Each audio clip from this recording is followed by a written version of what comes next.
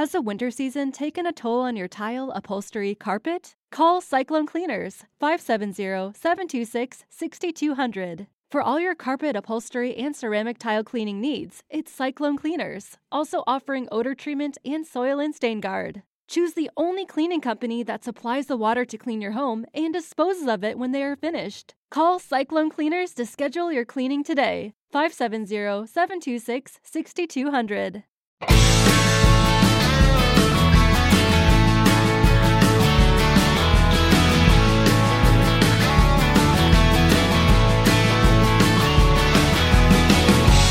Father Time's got a job to do. You're listening to Nakedly Examined Music, a podcast about songs and songwriters. My name is Mark Linsenmeyer. My guest for episode 177 is Susan Cattaneo. She teaches songwriting at Berklee College of Music in Boston, and she's released 6 albums of her songs since 2009, starting out, as she will detail, as a wannabe country songwriter who gradually took up singing her own stuff and then getting out of Nashville and changing her whole style. You're right now hearing Work Hard, Love Harder from her 2017 album, The Hammer and the Heart. That is the last album before her new one, All Is Quiet. We're going to talk about the song Broken Things from that album, and look back to the 2014 album, Haunted Heart, with the song Revival, and look all the way back to Heaven to Heartache from 2011. That's her second album. The song is called Shave. We'll conclude by listening to another song from the new album, Time Plus Love Plus Gravity. For more information, please see susancattaneo.com. For more about this podcast, check out nakedlyexaminedmusic.com. If you enjoy it, I request that you leave a nice rating or review on Apple Podcasts or wherever you listen. So I will play a little bit of Work Hard, Love Harder from The Hammer and the Heart 2017 to warm folks up. That is, of course, a recent album. Often I play like an old thing, but this seems to be your biggest hit on Spotify. What is the sort of shape of your career? I know as an academic, you don't have the normal, if I don't get the deal by, album 2, then I'm, you have a totally different career path. Can you give us a little outline of that before we get into this new song? My career path has been different because I started out thinking that I was going to be a Nashville writer. So a lot of my earlier albums have a more kind of Nashville, more modern country sound. And then my career kind of took a left turn and I became an Americana artist. And so the 3 albums, Haunted Heart, The Hammer and the Heart, and the latest one, All Is Quiet, are kind of writing from a more authentic place. But yet The Hammer and the Heart, you had a lot of guest performers. I see the Bottle Rockets are on that tune. And that seems more of an obvious genre thing. I don't know. It sounds like it should be a TV show theme song. Has it gotten traction? I wish it would be a TV show. Let's put that out into the universe, from your lips to God's ears. But no, what happened for The Hammer and the Heart is that each of my albums has had kind of a different focus. And that one, because it's a double album, I was trying to kind of share my love of collaboration. And I produced it myself. And so I literally went to all of my favorite people in the world musically and was like, let's do something together, whether it was an engineer that I had liked to work with in a different studio, or a co-writer, or, even like different players. So that has like 41 musicians on it. It was like a circus. And the Bottle Rockets, I had been friends with the Bottle Rockets forever and had wanted to do something with them. And so I flew out to St. Louis and recorded 2 songs with them. And it was just like, they're amazing. It has the Bottle Rockets on it. It has Mark Arelli on it, who's a friend and co-writer of mine, and Bill Kirchen, who I've worked with a lot from Texas. So yeah, it's a lot of that. All right. So more adapting to their sound, which in this case means you are going back to those Nashville roots a bit more. Well, let's get the transition. We're going to listen to Broken Things from the brand new album, All Is Quiet. Can you say a few words about it before we insert it in full? In 2017, I fell headfirst down a flight of stairs and I broke many things in my body and needed many surgeries. And it was this really super long recovery period. And I didn't get better for about 7 months. And when I finally got better, I was like, what is the lesson here? Why did that happen to me? And I started thinking about the fact that all of us have had kind of accidents or things that have happened to us that have left us scars, whether they're visible scars or they're emotional scars. But you have to kind of have had the experience before you can, I guess, process it and experience it and get what the meaning of it from. And for me, Broken Things became about the fact that I am all of the things, all of the experiences that have happened to me. And I appreciate that because I wouldn't have arrived here. I wouldn't have written the songs that I've written if I hadn't had the life experiences that got me there. And Broken Things is kind of about that and kind of honoring that.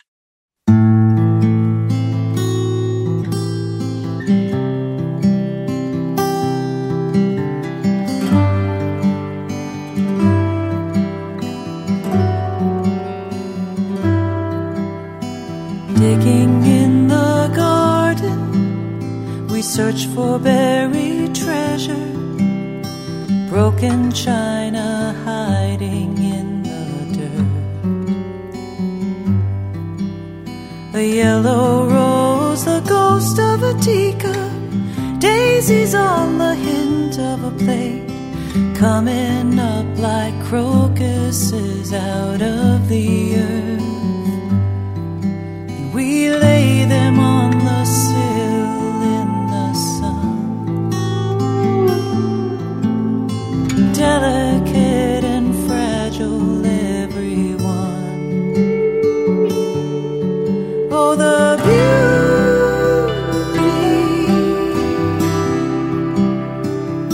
in broken things, the beauty.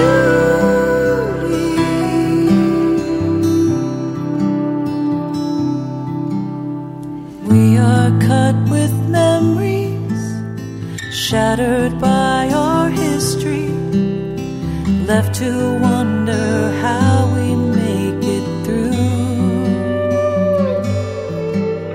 But look upon a stained glass window, so many pieces bound into one.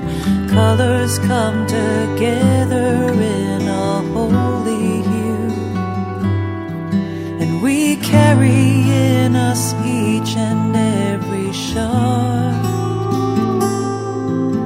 'Cause a life well lived must always bear a mark. Oh, the beauty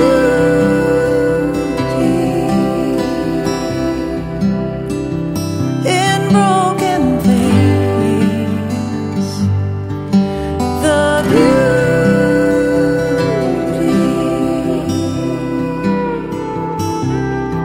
We can make our world and only feel the edges.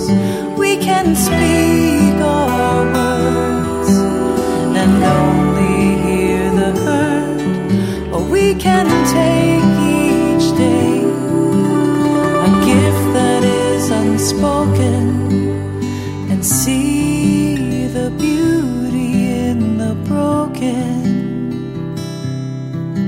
The beauty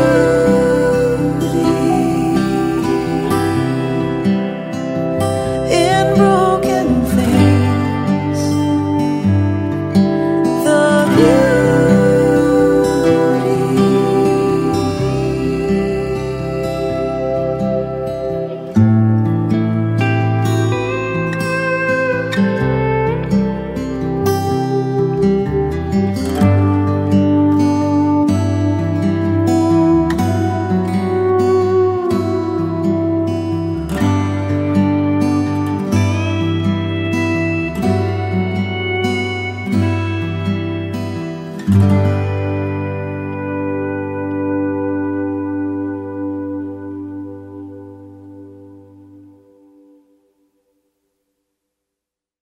Can you say a little about the choice of palette for this one, that you weren't going around and collaborating with a lot of bands? You were picking, this is my sound. I noticed you're not even credited on guitar on a lot of these songs, right? You got a separate acoustic person and an electric person. Is it just that if I'm going to use an acoustic, I'm not going to be limited by my own strumming. I'm going to, get somebody that can.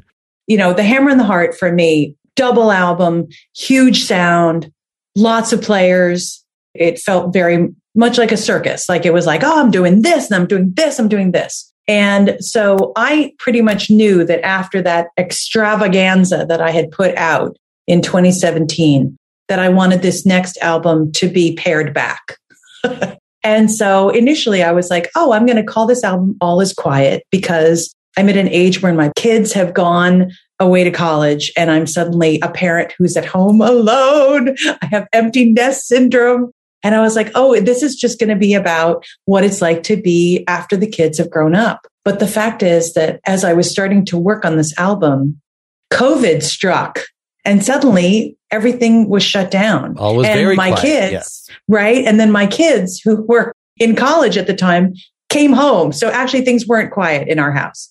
But what happened for me is that, I don't know, there was so much uncertainty and I had so much worry at the beginning. And for the first time ever in my life, I've always been able to kind of take what I'm feeling, what I'm doing, and translate it into song or translate it into a short story or some form of creative. That's how I deal with the world, is that I translate it into art. And for the first time ever in 2020, I felt like I had nothing to say. All momentum that I had had in my career felt like it had stalled.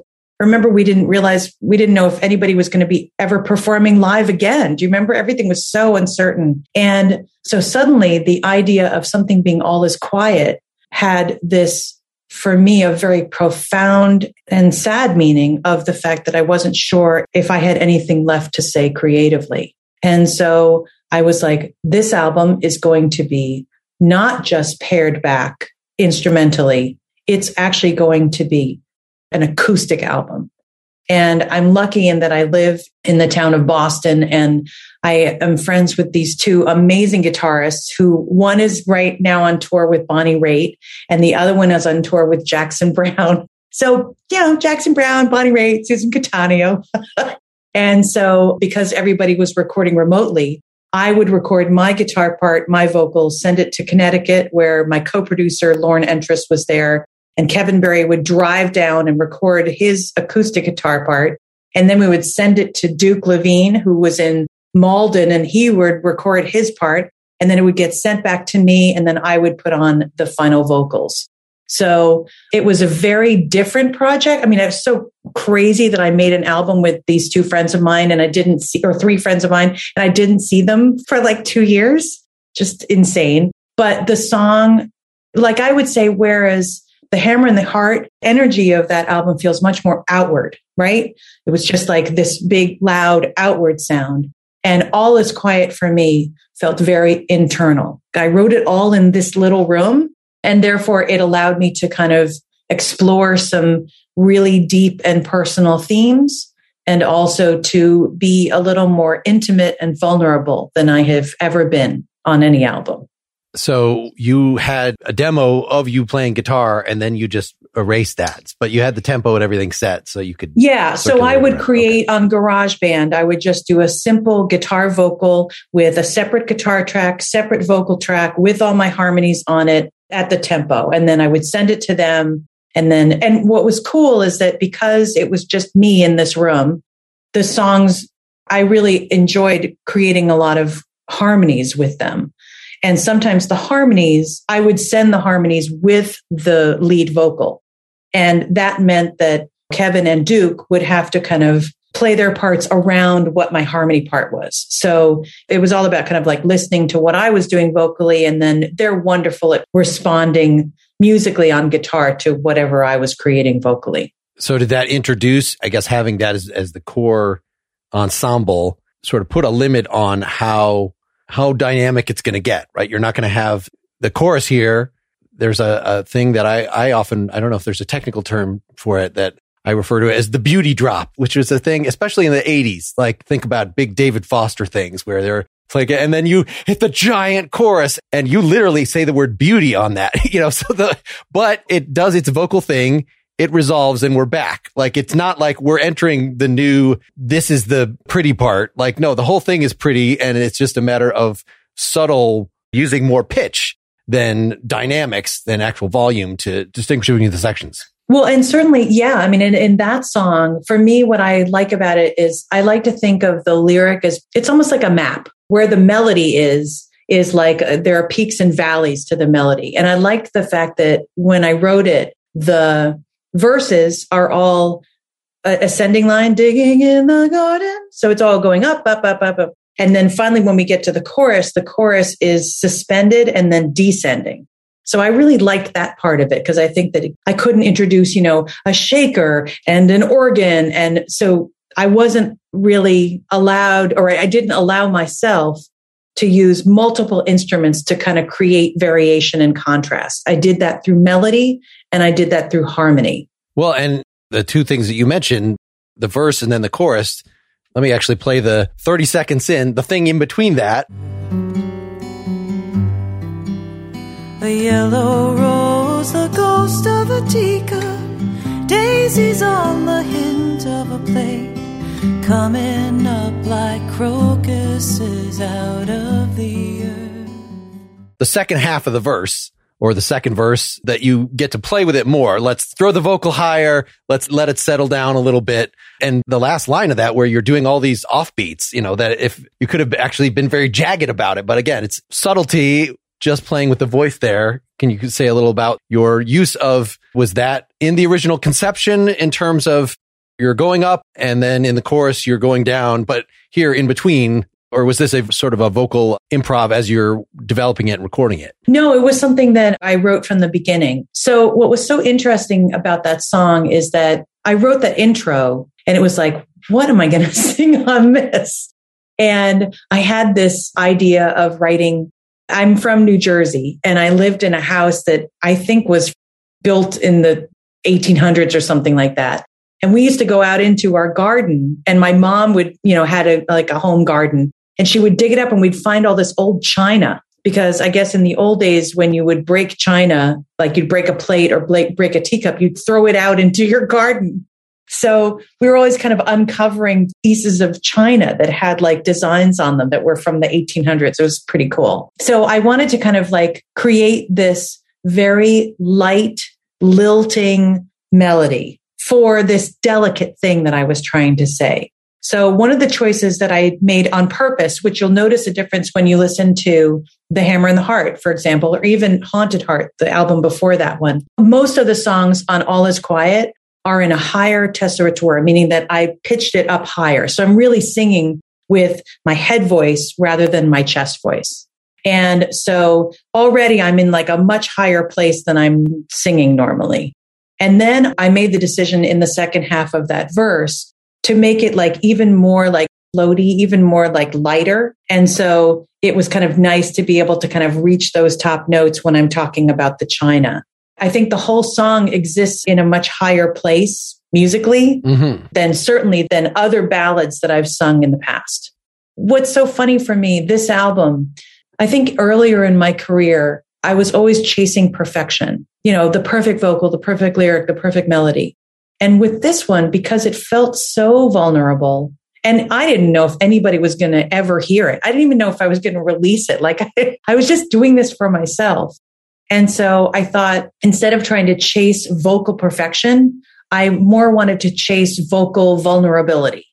And I think that using a lot of my upper range allowed me to kind of have that sound to my voice, a little bit of vulnerable, a little bit of wispiness that I thought was really appropriate for the song and for the themes that I was singing about. Yeah, it's the most early Joni Mitchell sounding, she's an influence listed on your bio. So I definitely. Which is funny that she could only do that or chose to do that at the age of 20. And then the voice just gradually went down and down. Right. I know. Isn't that funny? And then, I'm not in my 20s, obviously. And I've chosen to go really, really high on this album. It's funny. Well, I guess you have to. So in the Ghost of a Teacup line, do something with it because there are more words.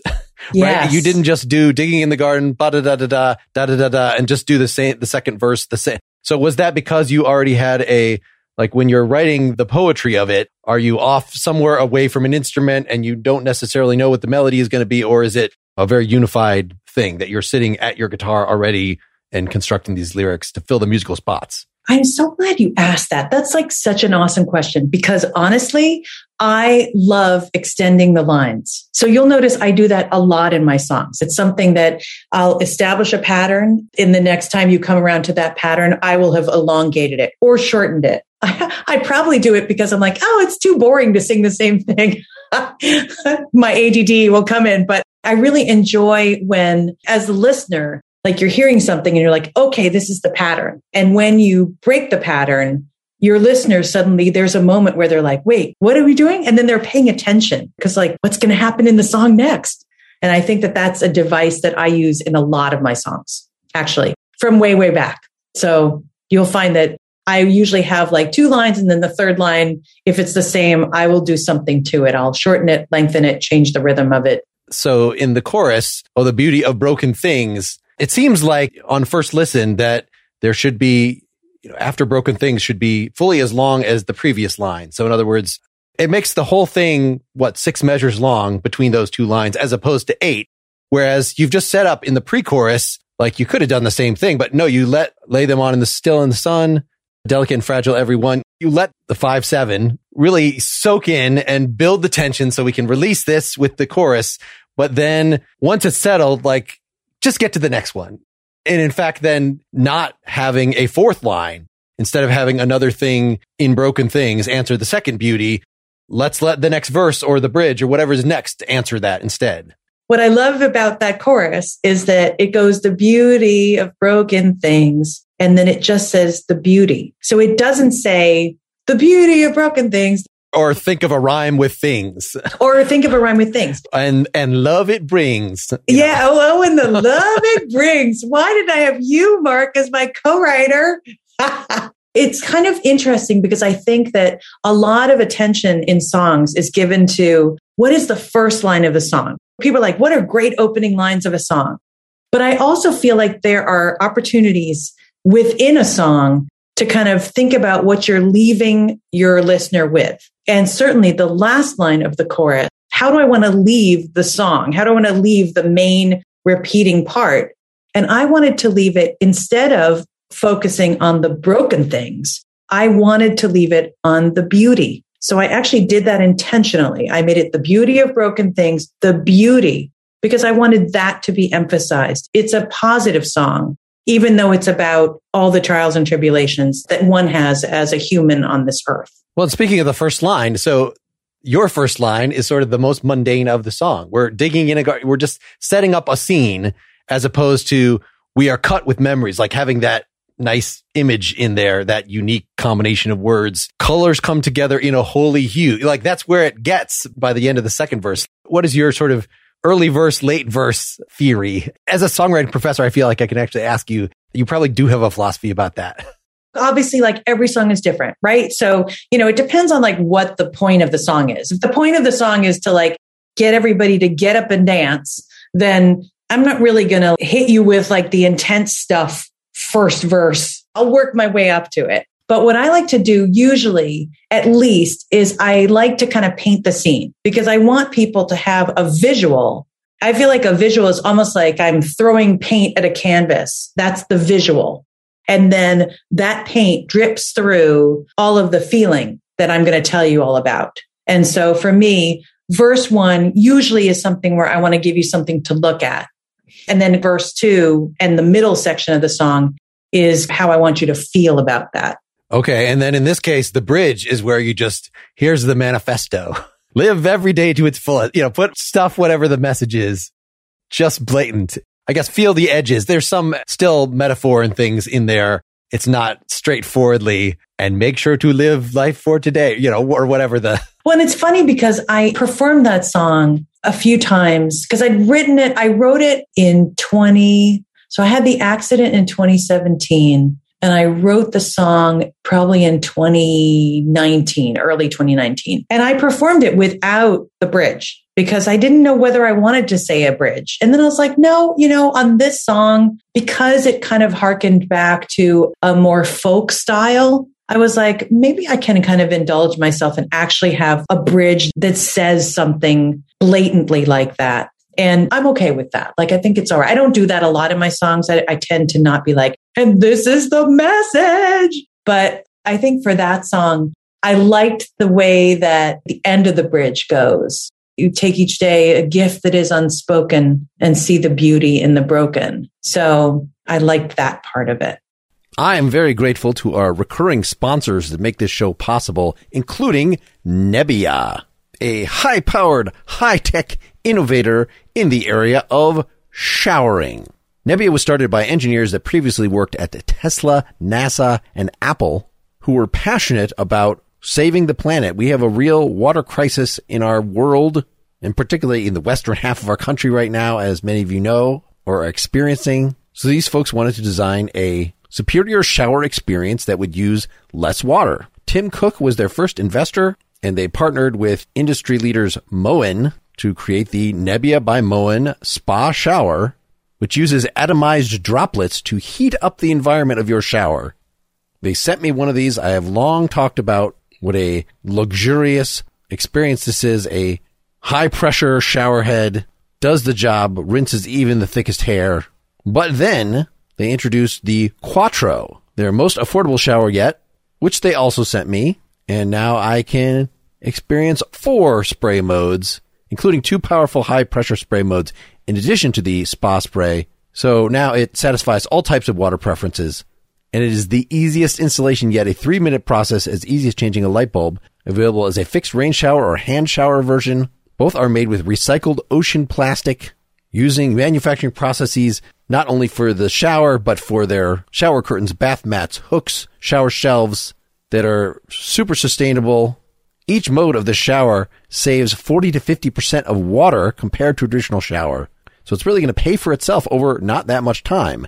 Nebbia by Moen Quattro starts at just $119 exclusively on Nebbia.com. And Nebbia gave us a special discount just for our community. Go to Nebbia.com/NEM. Use code NEM at checkout to get 10% off all Nebbia products. Again, go to Nebbia.com/NEM. That's Nebia.com/NEM to check out what they have to offer and save 10% with the code NEM. Based on the other songs we're going to cover here, I think even just having a big old chorus like that is not necessarily something that you always do. Let's get Revival from Haunted Heart out there, 2014. Can you say a few words about this before we hear it? This song is so interesting because, as I said, I was a Nashville songwriter. I went down there, I pitched songs for other artists. I never really... because we had little kids. So I was like, I'm not touring and I'm not going to be like the star on the stage. I'm just going to write for others. And I had been doing that for a while. And I decided that that wasn't me. That really wasn't me. I had started to perform those songs that I had written for other people. So I was kind of a pop country artist for a bit. And it felt like I was wearing somebody else's clothing. I remember being in Nashville at one point, and you can't see me, but I wear glasses and I can't see without my glasses and I can't wear contacts. And they told me I couldn't wear my glasses because it was just too different looking. And so I went around Nashville pretty much blind for a few years, not seeing people, meeting people, not knowing what they really looked like, and really not being myself, like not writing the kind of music that I really felt was important to me. And I suddenly was like, I can't do that. I have to write something that means something. I can't just always write about a truck because that's the trope that is expected of me. And so this whole album, Haunted Heart, just came from a point where I was like, screw it. I'm going to write what I want to write.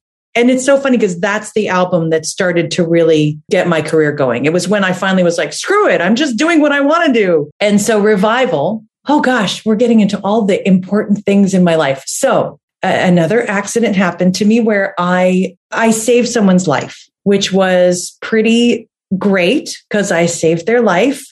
But it was really traumatic because it was actually an accident. So it was was very visual and terrible. And the person whose life I saved was in the ICU, and their husband is a preacher. So we were sitting in the ICU together like 3 days before Christmas. Her husband was like, Jesus was there Jesus came and helped you save my wife. And I'm like, I'm not so sure Jesus was there when I was doing CPR. You're like, I don't know. And I guess I was thinking about this. I was thinking about the intersection between faith and make-believe. And the cool story about Revival is that I dreamt this entire song. I went to sleep and I dreamt I was writing it. And I woke up at 3:00 in the morning and I wrote down all the lyrics on a Kleenex box that was next to my bed, all of the lyrics. And then a half an hour later, I got up and my husband was like, what are you doing? I'm like, I have to record this song. It's so interesting because the song is about a revival. And I woke up in the morning and I did not know what a revival was. And in my dream, I asked my co-writer, because I was co-writing in the dream, I was like, what is a revival? And my co-writer was like, oh, just Google it. And I woke up in the morning and Googled a revival. And it's that whole thing where like they put up a tent and the preacher comes and, there's snakes and people are speaking in tongues. And I think it's so interesting that, first of all, that song just came to me like that. Second of all, thinking about the fact of who gave me that song, like what, thinking of the fact, well, did the muse, did God, did Buddha, who gave me that song? And the fact that it really is about what I was thinking about, which is the preacher that was sitting next to me. He firmly believed that God had intervened on his wife's behalf. And I wasn't so sure, but it didn't really matter because she survived. And so it all ended well.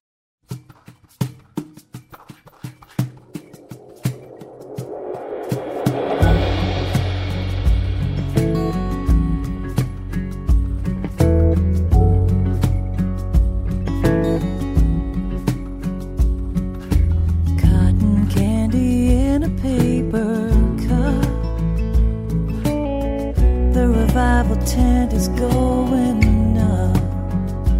100 folks out in the Kansas rain, waiting to see who's gonna get saved.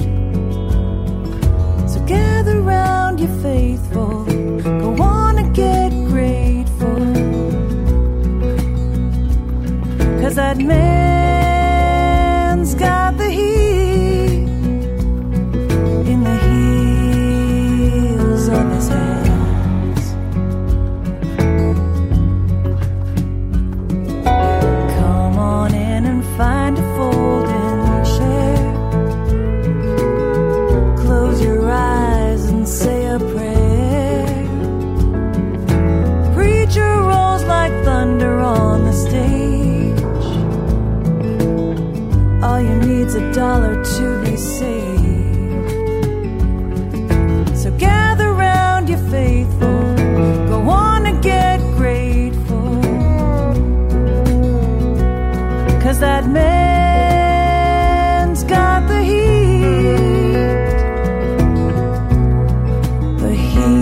in his hands.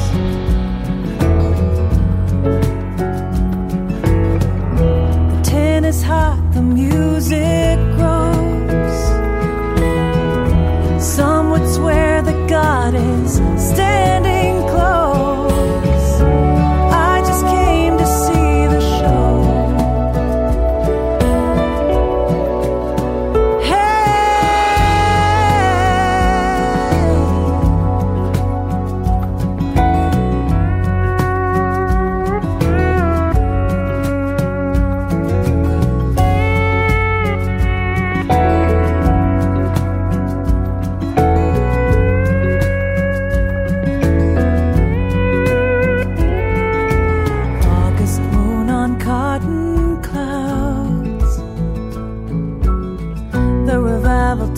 Is coming down. The halt can walk, the blind can see. All is truth and make-believe. So gather round, you faithful, go on and get grateful, 'cause that man's got the heat in the heels of his hands. Yeah, that man's got the heat in the heels of his hands. In the heels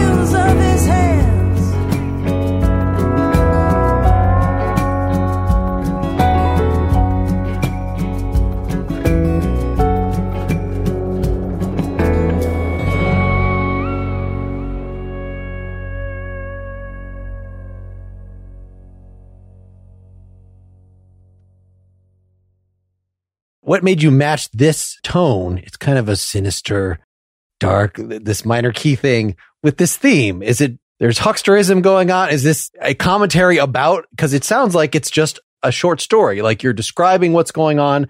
I like that you say that this is a dream because it explains why it doesn't go as far narratively as I would expect, that you're sort of sketching out this picture and this image and, all right, well, now there's a bridge and you make a comment and that now the tent is coming down, but it's a snapshot. It's not like, and then the man arose and was healed. And I thought that was goofy, or, you know, there's lots. If you were writing this as a short story, it would have done something else. But if you dreamt it and dreamt the whole song, then like, well, that's all there is. You can't add another verse at the end. No. And in fact, I'm a huge editor. So when I write my songs, I rewrite them and rewrite them and rewrite them a ton. And it feels like a puzzle to me where it's like, where does the verb go? It goes over here. Okay, I'll put it over here. You know, like I'm constantly like trying different formats for a song, different tempos, different everything. And this one I did not touch. I just left it because I felt like this is how it came out. But for me, I think the fact that I wrote it about this incredibly traumatic experience for me, that came into the music. You know, it really was like the bridge is the tent is hot, the music grows. Some would swear that God is standing close, but I just came here for the show.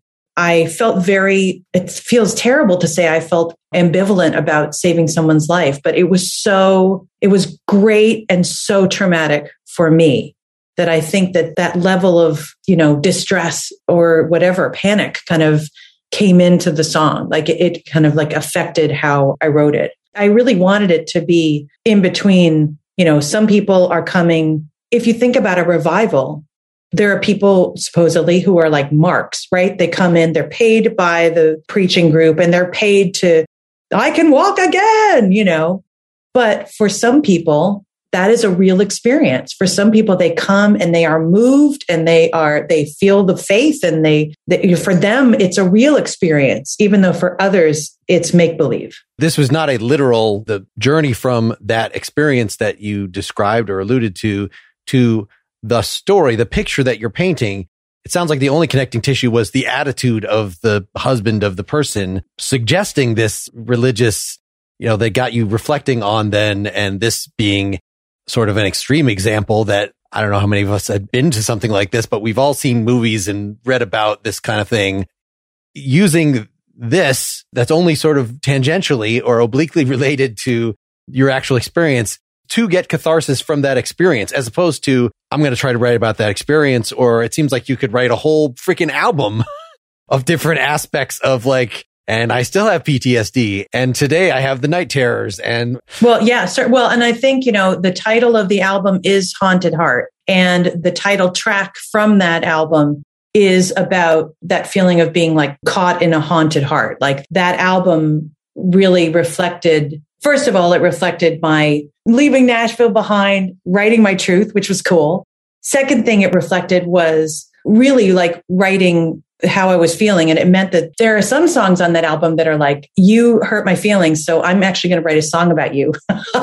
So there was a little revenge going on in there in that album. Related to the Nashville life of professional slights, or this is just personal? Well, the music life, I mean, no, not necessarily Nashville. Well, a little Nashville, but, you know, definitely some things that happened in my career down there that made me reflect in music. The fact that my brain, for some reason, chose this super niche. It's like taking place in Kansas. Like, it's so interesting that that's where my brain went. My brain didn't go to, you know, like some other religious experience. It went to like the sham aspect of religion, but also left you a little bit kind of wondering. I think that's so, I don't know why that happened, but man, I wish all my songs came out that easy. Unfortunately, they don't. They're usually much harder to write. Well, and stylistically, I mean, so you mentioned the Haunted Heart. That is like the jazz standard. So that seems like if the move toward authenticity is away from genre work, I say in quotes, then doing a token jazz, a different genre than you were doing before, but it's still like not necessarily, or is this a matter of kind of finding your way or thinking about how you can't just express a raw emotion unless you're a like Laurie Anderson's spoken word artist, right? Like that is what music is for, is to dress these things up, is to give you some channels that we've inherited, that we've, gotten from the back of our mind, from our listening all these years, to plug in something. And so here we've got, by the end, in the heels of his hands, like you have some sort of gospel lines, the way that you're singing it. Most of the song is not like that. Most of the song is sort of this dark, I don't know, Johnny Cash or something, whatever, the dark country minor key, and then having that gospel thing only come out. Whereas if you sort of made the whole thing more Lyle Lovett gospel Texas, like it could come on in to the revival or whatever, instead of having this sort of, I guess you're mentioning the Snakes, that, having serpentine melodies here in the chorus in particular, just making the whole thing sound sinister. But yet you still allow yourself to do, I guess it's next door to gospel, because it was not unnatural then for you to do that little elaboration at the end. Yeah, definitely. When I think the cool thing about the album itself, the whole album, is that I would say instead of embracing new genres, it was more like embracing familiar genres for me. So I was raised, my mom loved the Great American Songbook. And so I was kind of raised on that style of music. And I think that the other strong influence for me was I spent all of my summers in Arizona on a ranch, and I was introduced to kind of classic country, like Willie Nelson, Emmylou Harris, David Allan Coe. And I think that also influenced me. And so the album has a lot of that to it. I also want to say one thing that was really important is that when I was thinking about what I wanted the album to sound like, I really, really loved what Robert Plant and Alison Krauss were doing with, Band of Joy. And I said to my producer, I was like, I really want that drum sound. I want that like Tom Waits drum sound. And Lauren was like, oh, I actually know this drummer named Marco Giovino who played in the Band of Joy. And I wonder if he would come up and do this album with us. So Marco came up and Marco doesn't really ever play. He plays a drum kit, but he also has like this Samsonite hard case Samsonite suitcase full of other things that make sound.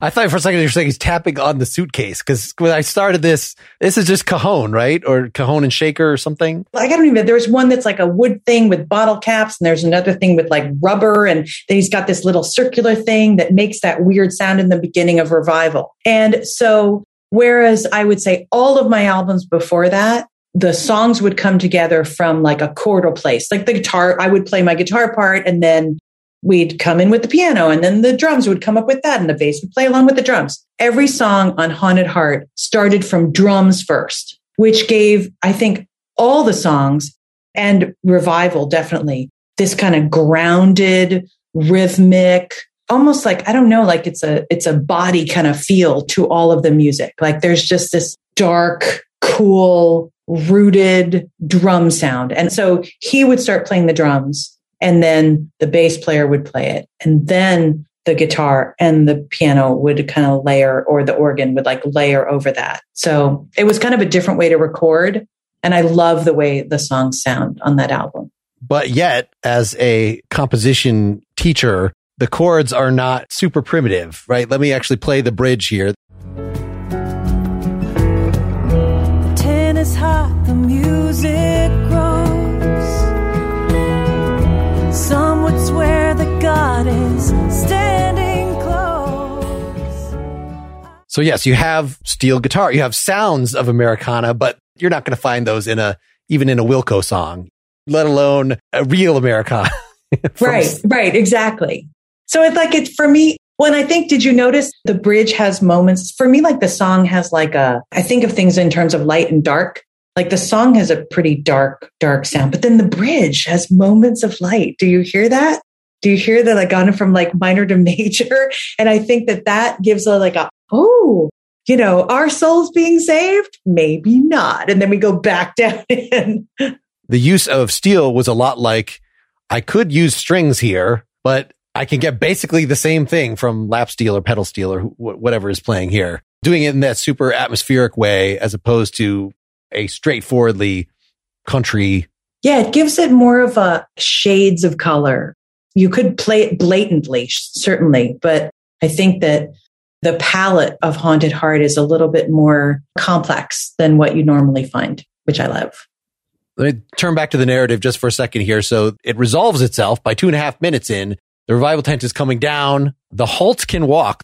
Doing something that is religious in this sinister overtone brings to mind that apocalypse is somehow right around the corner. So I guess it confused me a little that the narrative is moved such that the tent is coming down, but then you just bring back the same chorus as opposed to like tweaking it. You know, the man still got the heat, as opposed to changing that somehow at the end to reflect the sentiments that you'd expressed in terms of, I'm just here to see the show, all is truth and make believe. Like, no, we're just repeating the chorus. You musically develop it, right? You throw in the gospel thing, but lyrically, like the story's already told. We're done by 2.5 minutes, but let's just repeat the chorus a couple times as a musical gesture, not necessarily to expand the story. I never thought about that. That's a really good, I don't know why I didn't do that. Because normally if I've moved the narrative a little further, I don't mind like changing the last chorus to reflect that. I think I wanted the sense that maybe is eternal. Do you know what I mean? Like he's always going to have the heat in his hands. And I'm always going to be questioning the validity of that.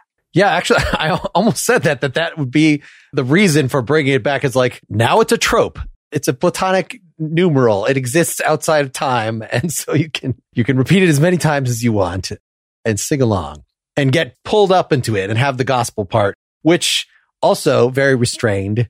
Probably if I was making this, if I was arranging this, like, let's add an extra minute. You've got all these musicians in here and there's some really cool, like the little tinkly piano that's coming in with the organ flexing over it. A lot of pieces to play with. What is your relationship to the producer? We haven't really talked about that. I mean, you were saying this is the feeling I want, but are you like in there with every little, no, the verse 3 needs a little more energy somehow, put something. That whole process has evolved for me. So when I first went in to record my first album, I was like a deer in the headlights. I was a singer-songwriter. I could play my songs. I could sing my songs. I was good at harmony, but I knew nothing about the recording process. And it really is its own little world. And so I was very fortunate in that, I was teaching at Berkeley and Kevin Berry was a friend of mine who ended up playing on the album. And he brought in Lauren Entress, who had just finished producing Laurie McKenna. And I loved her album and loved his work. And he just brought in this great group of musicians that ended up being a lot of the core people that I've continued to work with over the years.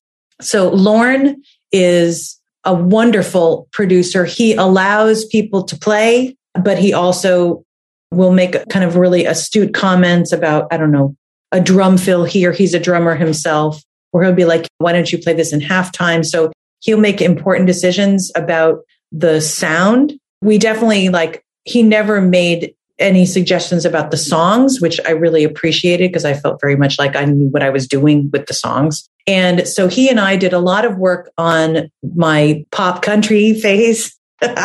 And then he was the producer for Haunted Heart. And then I was the producer on The Hammer in the Heart. And then I brought him back to help me co-produce All Is Quiet. So he and I have had a long relationship together. And I think that certainly when I made the decision to be more vulnerable, to write what really mattered to me, having somebody that I trusted in the room was really, really, really important. Because I don't think I could have been vulnerable. And not just vulnerable in the songs, but when you're singing, you need to be able to experiment with stuff. You need to be able to try, let me try this part. Hold on, let me just be silly for a minute. Let me just sing something really loudly. And if you're feeling insecure or self-conscious in that process, which I've also had experiences where that was happening, you can't really get a good performance. And I think so Lauren's been a great friend to me and a great collaborator for me. Well, let's travel back. I don't know if this is the deer in the headlights phase. You chose something for the second album, not the 2009 album. The 2011 album, Heaven to Heartache, the song you chose was Shave. Short little song, barely more than 2.5 minutes. Was this written for you to sing, or was this one of the Nashville ones that you were trying to, because you were clearly, almost 30 or something by this point. Had you been there for a decade, like trying to hammer into the business by the time you're doing your solo albums? No. So I have had a really very interesting career in my life because after college, my sister was a singer and was a Broadway singer and did off-Broadway stuff. And I think she's 6 years older than I am. And kind of watching her go through the whole rejection process was like, oh, I'm not going to do that. So when I graduated from college, I had a degree in creative writing. And I was like, I am going to be a writer. So I got a job and I was a television writer producer and I made movie trailers. I made the movie trailer for Schindler's List, for example, and I wrote the script and then I would go into the studio and put it all together. And then I was in a band at night. So we were in New York and I was singing in a band at night, producing commercials during the day. And the idea of combining those, I don't know why it like never occurred to me. They were like church and state. You know what I mean? Like the one was this and one was that. And I think for that band, I wrote like 2 songs, but I was like, ah. And then we moved to Boston and I quit my paying job and went to Berkeley as a student, went back to school, got another degree and took my first songwriting class. And I literally felt like my head exploded. I was like, oh, like the angels sang. I'm like, this is what I meant to do for my whole life. But right after I graduated, because I was an older person. As a songwriting professor, if people got PhDs in songwriting, or is that even a thing? No. Oh, then now it is. Now you can get a master's in education. But at that point, they didn't. So I graduated with it's a BM because it's a Bachelor of Music. And then we started having children and I was commuting to Nashville because I was like, I can't tour. I've got little kids. So I'm like, I'm going to go down and Nashville was the place to be then for great songwriting. And I'm not sure, it probably is still the same, but this was really like a focus on like lyric driven songwriting, which is kind of what I was good at. So I commuted. I would go down for 5 days once a month and pretend like I lived there. Just be like, yeah, I'll be right over. I'm flying in from Boston. And I co-wrote with a bunch of people and I recorded a bunch and I had what they call a song plugger, which means I had somebody who was like my agent who was repping me. And I was very close to having a big hit many times and it never happened for me. They never got recorded or they just never became hits? Well, no, they never, could have been a contender. My songs were on hold, which means that an artist is interested in them. And my songs were on hold with everybody from George Strait, Martina McBride, Trisha Yearwood, Diamond Rio, Daughtry. I haven't had it. And Daughtry even took the song into the studio and then didn't end up recording it. So after I had this huge catalog of songs and our kids had grown up a little bit, my husband was like, you should just sing these songs. You have all these great songs. Why aren't you singing them? And so I'm like, okay. So that was when I restarted my performing career and came out with Brave and Wild. And I was like, I'm going to be a country artist. So Shave is a true story in the sense that I wrote it. My husband and I have this kind of morning routine where he's shaving and I'm brushing my teeth and we're kind of talking about what the day is going to be like. And I was like, what if I took that and turned it into a sexy love song? And I remember going in, I wrote that with 2 people. So that's a co-write. A lot of my songs are written by just me, but that's a co-write. And I was like, here, I got this idea. And I had this music that, I'd written the first verse. And so I played it for them. And I think they were like, it's a really weird song, but okay, let's do it. And I think for me, I chose that song for this podcast because I think it really is an example. You can hear me, I am singing with a Southern accent at times because I'm from New Jersey. I'm not even from Southern New Jersey. I'm from New Jersey. But I was trying so hard to be someone that people would like. It really, for me, when I look at that whole phase of my writing, there was so much of if I'm like this, will you like me? If I'm like this, will you like me? And I love the song. Now, don't get me wrong, out in a live, it's so fun to play. It's all about the fact that I married my husband is very swarthy, so he needs to shave every day. So it's a cute, fun, sexy song. But I think that it really exemplifies a time in my life when I was trying so hard to be accepted. So I chose it because I think it's such an important lesson to songwriters out there that, really you can chase it and chase it and chase it. But really, once you stop chasing and just sit with who you are and create songs that really matter to you, that's when people will come to you. That's been my experience.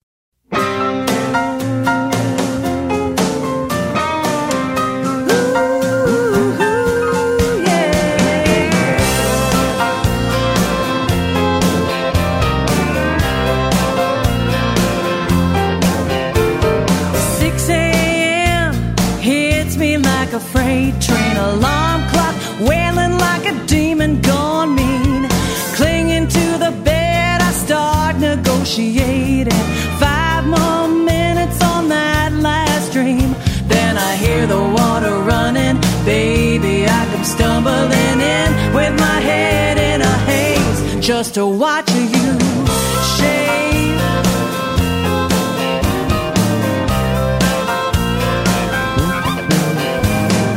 Something about you working up a lather, and nothing more than a smile and a towel. It ain't the steam that's fogging up the mirror. It's safe to say I'm wide awake now. You do it slow and easy, like you're trying to tease me. It's so hard to behave when I watch you shave.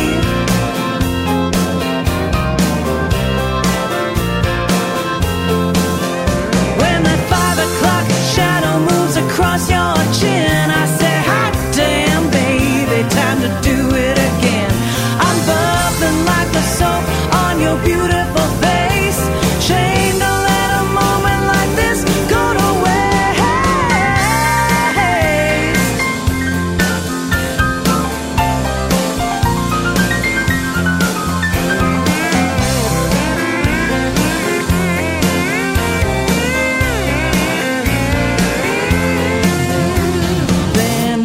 resisting. I got to get to kissing. What a way to start the day.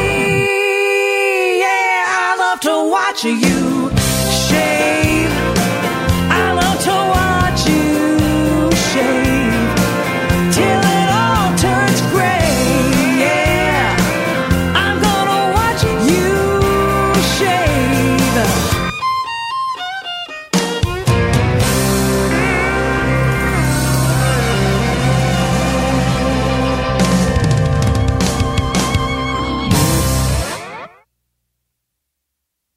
This is the second album, a total deer in the headlights. There's a lot of country tropes to the music here, but you also have, I mean, it's a combination of stuff. It's got I don't know if the aggressive honky tonk piano is, it seems like the bass is a little more active than I would expect. There's some little flying riffs around, and that just was the band that got together. Was this your touring band? No, this was like the producers, people that he got together or something. I recorded those songs in Nashville. So that's a Nashville group. And, you know, when you record songs in Nashville, it's insane because everybody is a musician. So I remember at one point, I was so naive, but at one point I'm like, I had the group assembled and I was saying to the bass player, you know, I really like what Brad Paisley's doing. And he starts laughing. I'm like, why are you laughing? He's like, because I play with Brad Paisley. I was like, oh, well, just do what you do because I want what you are doing. I'll never forget. Like, I think the piano player on that, I'm not sure it's on that one, but like I worked with like Moose Brown. Like Moose Brown wrote It's 5 o'clock somewhere and is not a piano player, but plays the guitar in Bob Seger's Silver Bullet Band. And he was playing piano on my session. So, and he's amazing. So, you know, it's like everybody's amazing. The drummer plays with Diana Ross and Elton John, like insane. So this is probably the second time that they played it. And I think the kind of writing, obviously, because I was trying to write commercial music at the time, it's not like it was very complex. They're like, oh, we understand what this is. We can make this happen. Well, especially that 50s blues rock bridge that you go into that. Although, you know, for me, growing up in the North, listening to a lot of artsy stuff, I don't know, like all Americana, all roots sort of lumped into one thing. But if you actually get down there, like, oh, that's a totally different thing. Like country and Western, both kinds, having that blues rock bridge. Maybe that's a foreign incursion. Did you get any of that sense? Well, definitely. Well, and especially because I'm not a 1-4-5-1 kind of writer. So quarterly, I tend to throw stuff. And going back to the fact that I usually extend my third line in my verse, people are like, what's going on here? It's so weird. But yeah, I think because those musicians are so used to kind of working within a form and working within a structure, I think they liked working with me because I was brought something different to the picture. I was brought, they'd be like, oh, this is cool. And oh God, you're like using modal interchange. I don't know if anybody knows what that is, but like I'm borrowing chords from other keys and putting them in my songs, which the Beatles do, by the way. But, like just having a moment where you're like, oh, we're in a different key and now we're going back, that kind of thing. So again, dealing with the producer here, the ending there, it's sort of, I don't want to say cliche, but it's a trope, but having the violin lead it off, do it as a little solo. And then everybody comes in and it's the trash can ending thing that you extend out a little more. Like, do you remember how that happened? No, what's so interesting, so that is very different from recording anywhere else other than Nashville. So in Nashville, what they normally do is because everyone is performing at their A game, they keep all the tracks open all the time. So yes, there are moments where it's like, okay, the guitar is going to take the first half of the solo and the piano is going to take the second half. But everybody plays everything all at once. So they'll be, as the producer and as the engineer, you, right? They overdub the. So as the engineer, sometimes some of those, it's almost like a film where in the sense that the movie kind of comes together once the editing process happens. And a lot of the same thing happens in Nashville, where sometimes the hook, the lead in, whatever happens to get us in and out of a bridge, we'll take one pass where, the pedal steel player will do it. And then we'll take another pass where like the fiddle player is doing it. And then it's decided afterwards who is going to shine. So it's a very different process because you kind of don't have that, at least in the North. When I've recorded up here, it's like, oh, I'll determine that in the studio at the time. I'll be like, no, I want a guitar solo here. And in Nashville, they kind of take turns. So I'll be like, oh, let's do one with the piano solo. Let's do one with the guitar solo. And I'll decide later. Because you want to be able to have as many options as possible when you're mixing. Sure. But that means you're taking bits of what are essentially separate takes and putting them together, which I guess only in the digital age can you actually do that. So it's not like this is the Nashville tradition.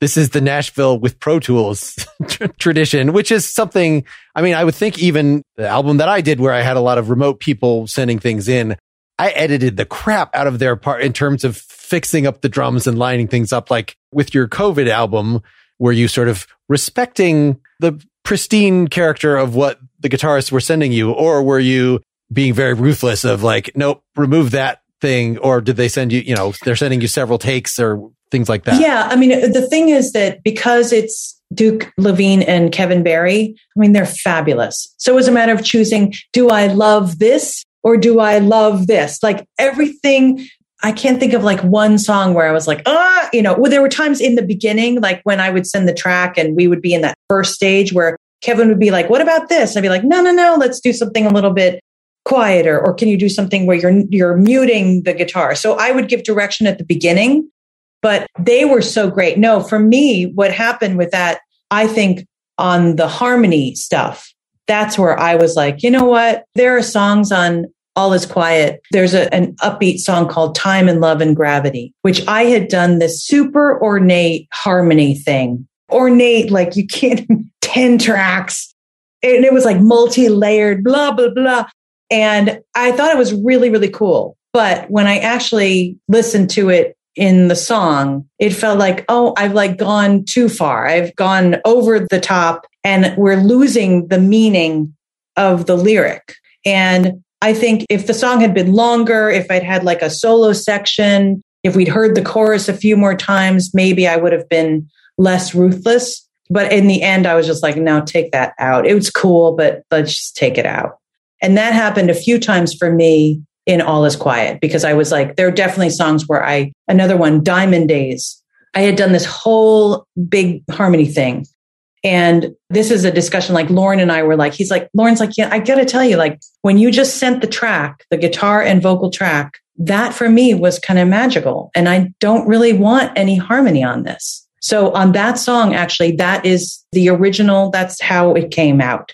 So we didn't mess with it. They overlaid stuff on it, but that is my original vocal Nothing was changed. Well, and that is what we were going to leave people on, is Time plus Love plus Gravity, returning to the new album. It's a really nice 80s, I guess just because there's a lot of reverb on the guitar, but I was trying to think, what song is this reminding me of?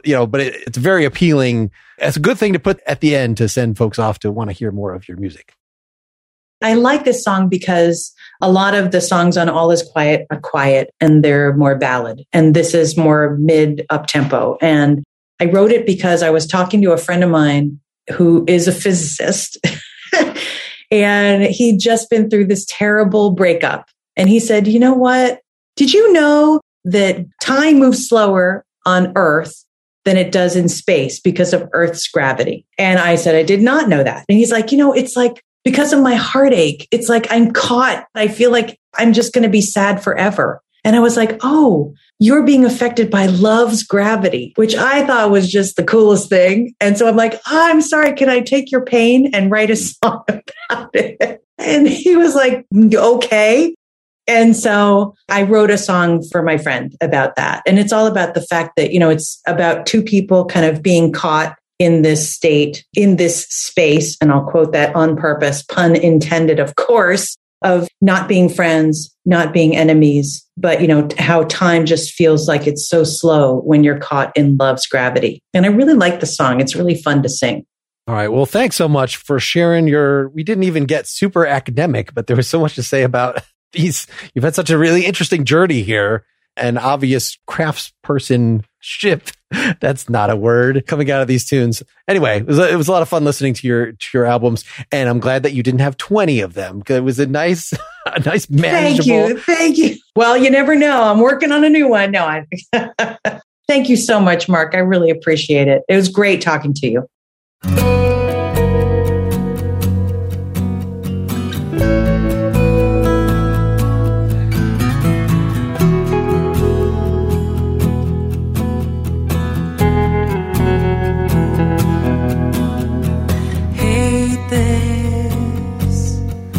Can't face this emptiness between you and me.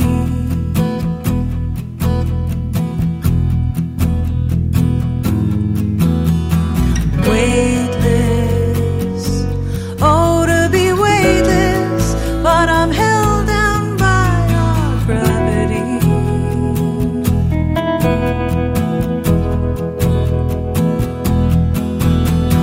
Love makes time move slowly. Seconds feel like lifetimes in this lonely. Love says love is worthy. The truth is that you don't deserve me. Oh, to feel my heart on solid ground. But the pull of what could be and what is now holds me.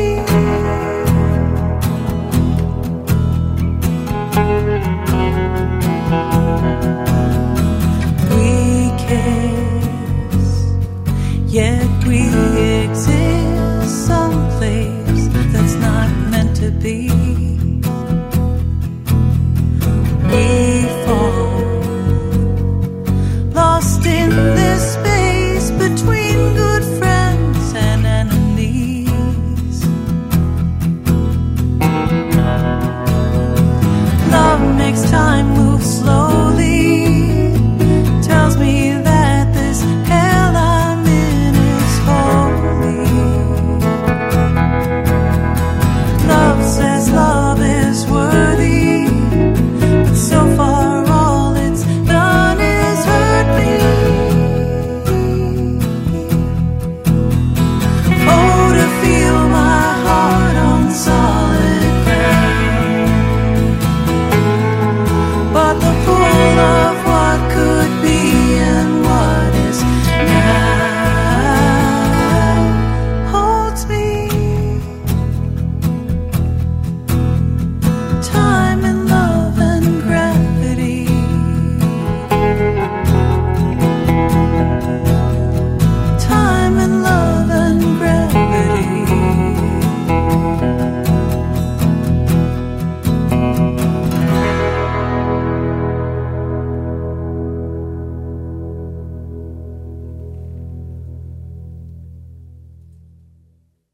Thanks so much to Susan.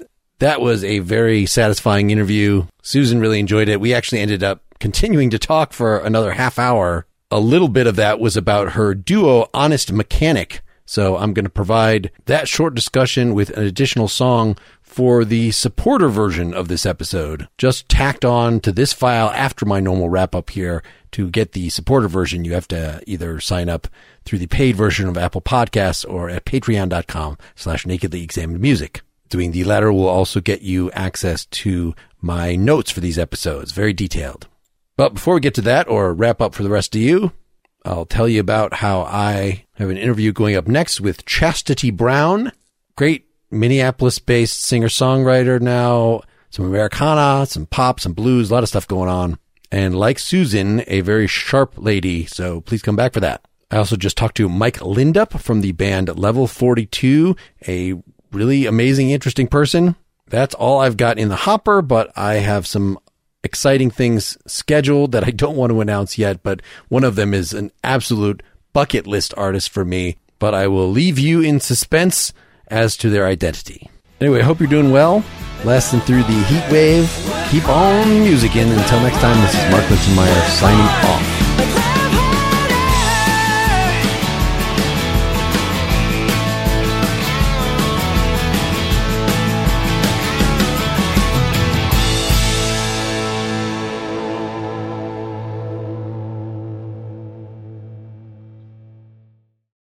Join us today during the Jeep Celebration event. Right now, get 20% below MSRP for an average of $15,178 under MSRP on the purchase of a 2023 Jeep Grand Cherokee Overland 4xE or Summit 4xE. Not compatible with lease offers or with any other consumer incentive offers. $15,178 average based on 20% below average MSRP from all 2023 Grand Cherokee Overland 4xE and Summit 4xE models in dealer stock. Residency restrictions apply. Take retail delivery from dealer stock by 4/1. Jeep is a registered trademark.